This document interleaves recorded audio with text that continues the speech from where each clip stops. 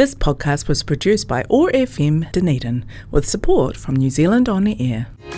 It's time for Southern Health Future, updates from the Southern District Health Board and Community Health Council. And today we're joined by Kim Caffell, Te Whatu Ora Senior Patient Safety Advisor for Southern. Kim's working with a small team of staff who have led the shared goals of care implementation in the Southern region. Kim's a former ED nurse and Director of Nursing and has had 40 years of nursing experience with a dedicated focus on leading patient safety projects for the past decades.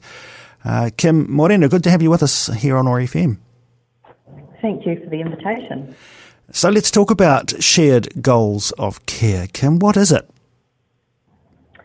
So shared goals of care is a process that enables the clinician, so primarily the medical team, patients and their families whānau to explore the patient's values, care and treatment options that are available to them for a particular admission. And currently it's for all adult inpatients admitted in medical, surgical and rehab wards in our hospitals.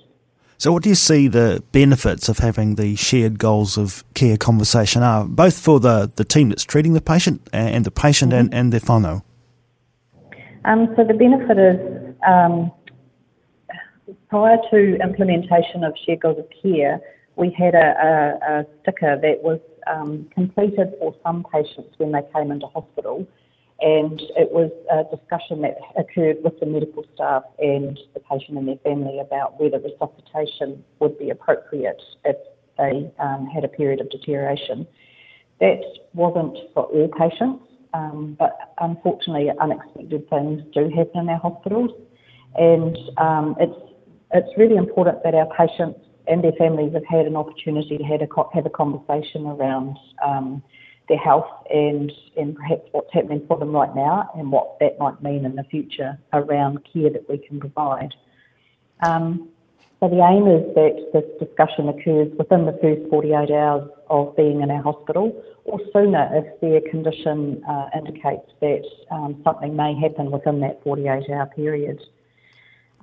We have got a process whereby if the patient's readmitted, so we do have patients that have chronic illness, they come in on a reasonably regular basis.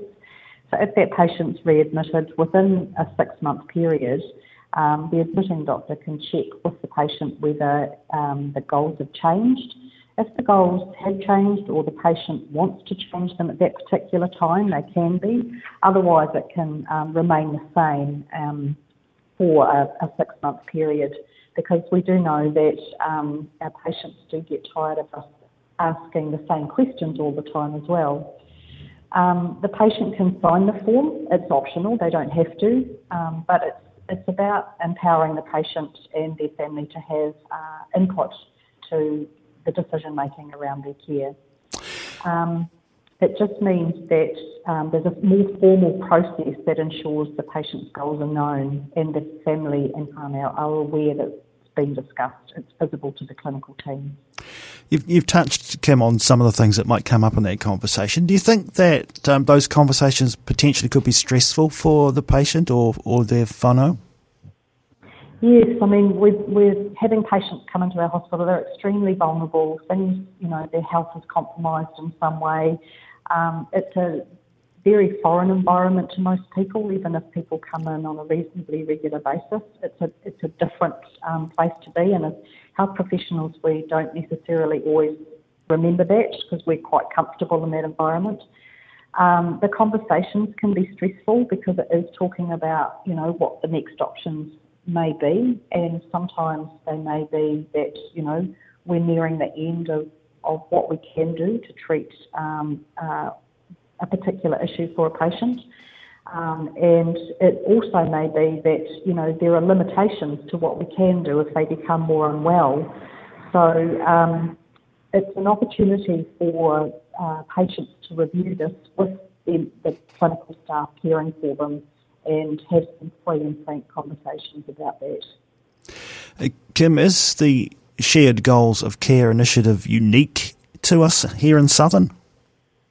Absolutely not. It's a national program.